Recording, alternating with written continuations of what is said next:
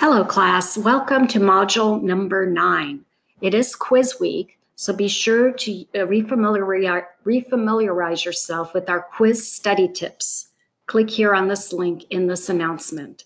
Things to do by Thursday, November 12th, 8 p.m. Begin to read Chapter 12.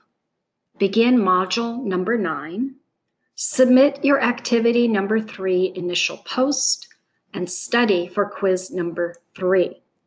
Things to do by Sunday, November 15th, 8 p.m. Complete Chapter 12, complete your Chapter 12 lecture, complete module number 9, submit your activity 3 to peer replies, and complete quiz number 3.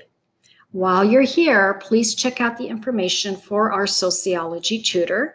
Keep in mind that I hold office hours every Monday and Wednesday from 9 a.m. to 10:45 a.m. And you can call or text me at 714-494-6320. Now, before you go, check out the 4 extra credit coupons.